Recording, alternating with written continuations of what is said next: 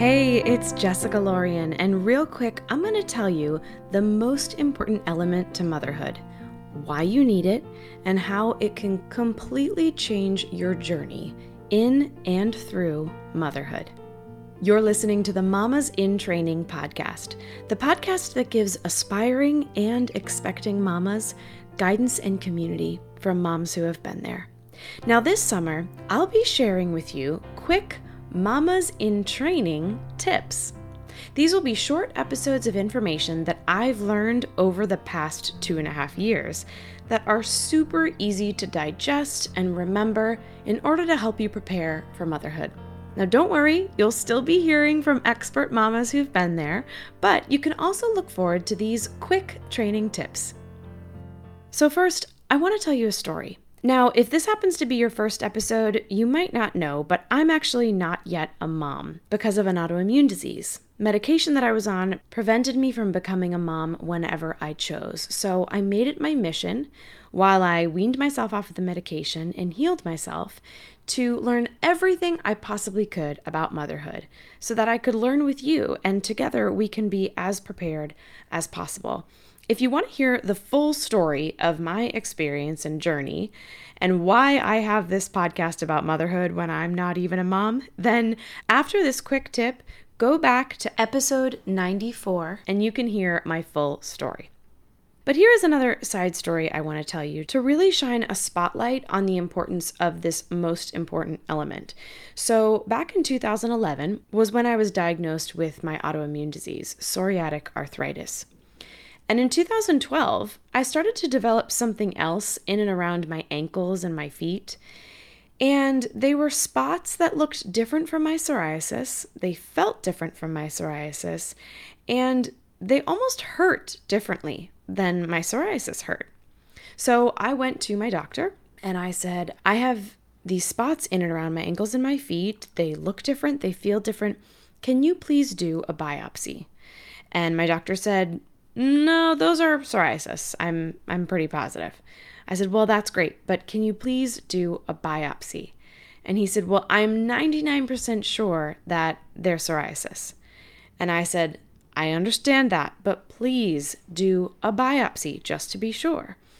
Now, I literally had to go back and forth with this doctor about 3 or 4 times and demand that I get a biopsy.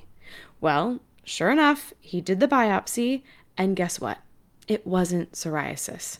And thank goodness he did do the biopsy, because when I turned around and talked to my rheumatologist about what had happened, he said, well, thank goodness we now know it's called vasculitis, and if this hadn't gotten treated, it could have affected other organs significantly.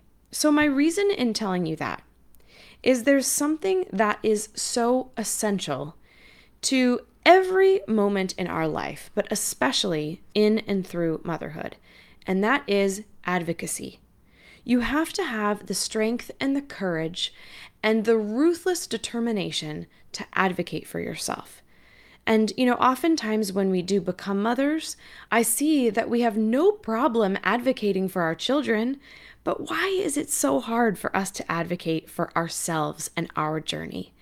Especially if you are someone who is in the midst of a fertility challenge. You are the one who's been living with your body for 20, 30, 40 years. You know it best. So if you know that something's not right, or if you're pregnant and you know that something is not right, or something feels different, you must advocate for yourself. Advocacy can start during conception. It continues into pregnancy, with things like, are you going to stay with your gynecologist, or are you going to get another doctor? How do you plan to envision your birth and your labor? Who do you want there? Do you want skin to skin after you give birth? Do you want to wear your own clothes while you labor? Do you want to have the freedom and the movement to not have an IV put in? All of these things are choices that you have, but you need to practice advocating for these choices. In addition, going into your birth, preparing and knowing what a C-section is, so that if you have to have one, would you like to have a gentle C-section? Keep in mind too that having someone like a doula during your labor and your birth, as well as postpartum, can be a major supporter in advocating for you and your decisions. Advocacy then continues when we're physically giving birth, the ways that we push, whether we want an induction, what kind of support we want or don't want. All of these things are advocating for ourselves. And then, of course, postpartum. Who is invited to visit you? What kind of energy do you want to allow into your home and into your space? Are some personalities just not welcomed? Advocate for that. In addition, with today's world, do you want to require certain vaccinations, wearing of a mask?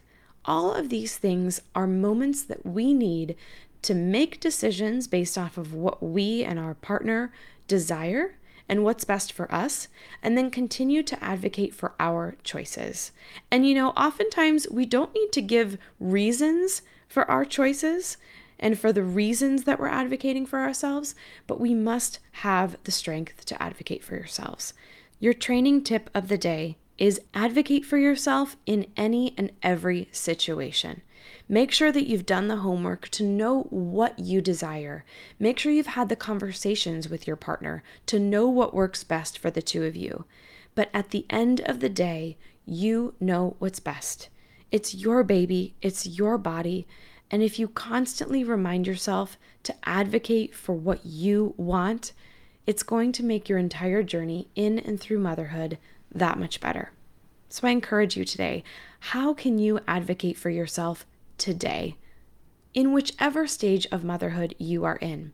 Practice it today. One little baby step, and slowly but surely, you'll be a rock star advocator. If you enjoyed the show today, new episodes release every Wednesday, so be sure to subscribe in your favorite podcast app so you don't miss an episode. And help us grow our mama community by leaving a review on Apple Podcasts.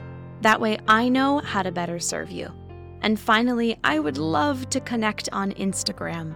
You can find me at Mamas in Training Pod. That's MAMAS in Training POD. For Mamas in Training, I'm Jessica Lorian. We're in this together.